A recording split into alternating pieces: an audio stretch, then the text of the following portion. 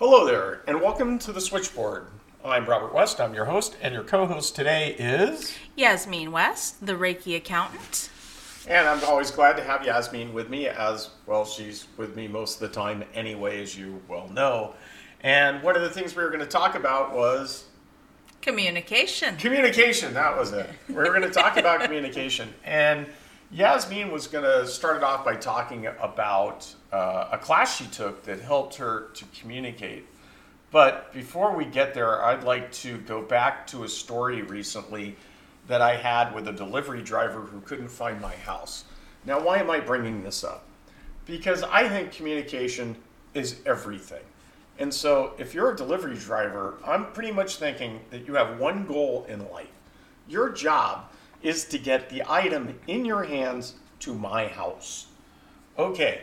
Hopefully, right. And as Yasmin will tell you, this seems like a simple thing. But no, it isn't. I actually had a driver who, if I hadn't seen him walking up to the house next door, I don't know how I would have noticed that it was going to the wrong house was something I probably didn't want that neighbor to know about. But let's just be clear about Enough this. said. The object of the game is to come find me. And so I opened the front door and yelled, "Stop!" And then I asked him to come over. And I said, "Look, man, you have one job. To get the address on the house to match the address on the paperwork. If there's any confusion about this, there must be a way to communicate." Now I'm thinking, I have a phone. He has a phone. His phone is a computer. The computer has access to the internet. He can text. He can look at the order. I mean, there's got to be 9 ways from Sunday, not to mention the GPS in his car or the GPS he could buy for his car, right, that tells him he's in the right house. And this somehow led to this gentleman having a failure of communication. Yeah, I'd say so. I mean, you got all this technology at your fingertips. You think you could get it to work at least for a $7 an hour job or $27 an hour job, let alone something important that they were teaching you to communicate in, which was accounting. Well, it was a little bit more than that. Okay, well, enlighten us. Right. So, some of you out there are 5 listeners. Oh no, I think we're up to 19 now. Woohoo! So you may have been aware of a training. You may have even done this at one of your jobs called a DISC profile. So what this is it's quite literally, it's not personality. So it's different than the Myers-Briggs. It's not a personality test. It's a test of how you communicate with others in your workplace setting. So it's broken out into 4 quadrants. There's a D, there's an I, there's a C, and there's an S. And each of these traits, you have a dominant one, and then you have a secondary one. But just because this isn't a lengthy training, we're just going to talk about the dominant one and the traits. And when I went through this training, it was very helpful for me to understand what other people's communication styles were, because then I could match my communication style with theirs, and they were much more receptive to the information I was presenting to them. So, because I'm married to an Aries and he always has to be first, we're going to start with D's, because that is what he is. And I'm going to go with no doubt. So this is on the upper left-hand side of the quadrant. And some traits of D's are, first of all, they're very active, fast-paced, assertive, dynamic, bold, and they tend to be results-oriented and very, very direct. So this is the type of person that you don't want to hem and haw around. So if you want to present them with something in an email, Bullet points are best. If you want to talk to them about something, you want to get to the point in 5 seconds or less. Would that be you? Yeah, that would be me. We don't really want to hang out that long. Matter of fact, I didn't want to listen to her the whole screed for the teas. Because we don't. We're Aries are known decision makers, and even if their decision is wrong, we don't really care. And that's something they taught us. People call it mill speaker in the military, or working with the military, which I've done a number of times. But they teach you a couple of things. Number one is make a decision and stick by it. If you're wrong, make a decision and stick by it. People trust you more. This is a form of communication that later on with a crew down the line makes them respond to you better because they feel they can trust you. They know that you're going to stand by them. And another thing they used to talk about was making them repeat everything. So every time you give an instruction to somebody, if you want to help them communicate, learn to communicate, learn to be part of a team or a structured site, then they would repeat that back to you. And in the Navy, they do that big time on the ships, because when I tell a guy to set the rudder over to left full, I really want him to do it. I don't want him to think about it, and I want to hear him sing it out. I want him to say, yes, left full ice, or that kind of thing. And then the last thing we talk about singing it out is, as a crew, as a team, if you've ever dug a ditch, pulled on a rope, or gathered a bunch of people to pull chain, you ask them to sing a song with you to get everybody in rhythm, and that gets everybody communicating better. And so then now Yasmin is going to move to our next example, which is I. And these types of people, they are also on the fast, active pace side. Woo. Okay. Sorry. He's already distracted. And the traits, these are people that really make great salespeople. So the D's are usually in managerial positions. You'll see them because they're very quick and fast decision makers. Whereas the I's, they're also fast-paced, but they're more enthusiastic, sociable. You know, they like to joke around, and you know, they're everybody's best friend. So these are people that are going to make your great salespeople. And so I would think that you have a little bit of that in you as well. That's probably not your primary, but maybe your secondary. What do you think? It's probably my secondary, having done sales quite a bit, and I always try to keep everybody interested and keep them involved. So joking around is important, especially when you're working with a crew, or working with a group of people and you're deciding, who am I going to keep and who am I going to let go? Joking around may not be appropriate at that point, folks. And so then we have another type C. Let's go. So we were on the top right of the quadrant. We're going to go down. We're going to drop right down I can't see that, so it's okay. Well, I'm describing it for him. It's white lettering on a blue circle. D. Classic D. Okay, so you come down to the bottom right-hand side and you have your S's. And so once you get to the bottom side of the quadrant, these are people that are much more calm and softer speech. They're more moderately paced. They're thoughtful. They like to take their time. But with the S's, they also have that sociable aspect like the I's, but they're a little bit more introverted. So where your I's are going to be very social and, want to, break the ice with, with an icebreaker or something. Your S's are going to be like that too, but more introverted. So you could probably identify an S person by their cat. Okay, I'm sorry, I was just curious.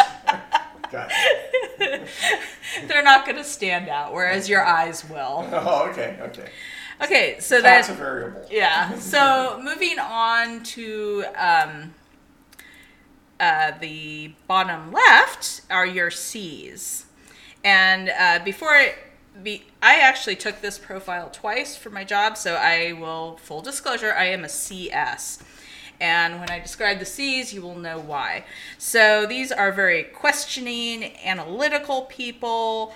We're very accuracy focused. So these are your classic accountants. Every accountant I know has some aspect of this. Even the managers tend to be DCs because, they have to make quick decisions, but they still get into the details and peel onion layers back. So, but again, the C side of the quadrant, we're not going to be quite as outgoing in our communication style. But unlike the I's and the S's, we have an aspect of the D side where we're focused just on data and not necessarily the softer skills of, being sociable and making sure everybody feels welcoming. That's not our initial. So kind of like Spock in Star Trek. So we run across people all the time, and it just seems like the way everybody wants to communicate now is, I'll send an email. I'll send a text. I left a voice message. I'm banging my head against the wall, and obviously that's a physical thing you can't see because we've stopped communicating. We've stopped as a species communicating to each other. We don't understand when people don't understand us anymore, and that's because basically human beings, folks out there, a lot of people have really forgotten how to speak to each other. And so what happens is, because we're used to texting, because we're used to emailing, because we're used to writing some sort of memo and sending it off, we're not used to speaking to people anymore. And so they don't understand what's going on. Right. Well, and to follow up that point, that's also, so your D's are going to be the type of people that just pick up a phone call to get an answer. And they want it like that.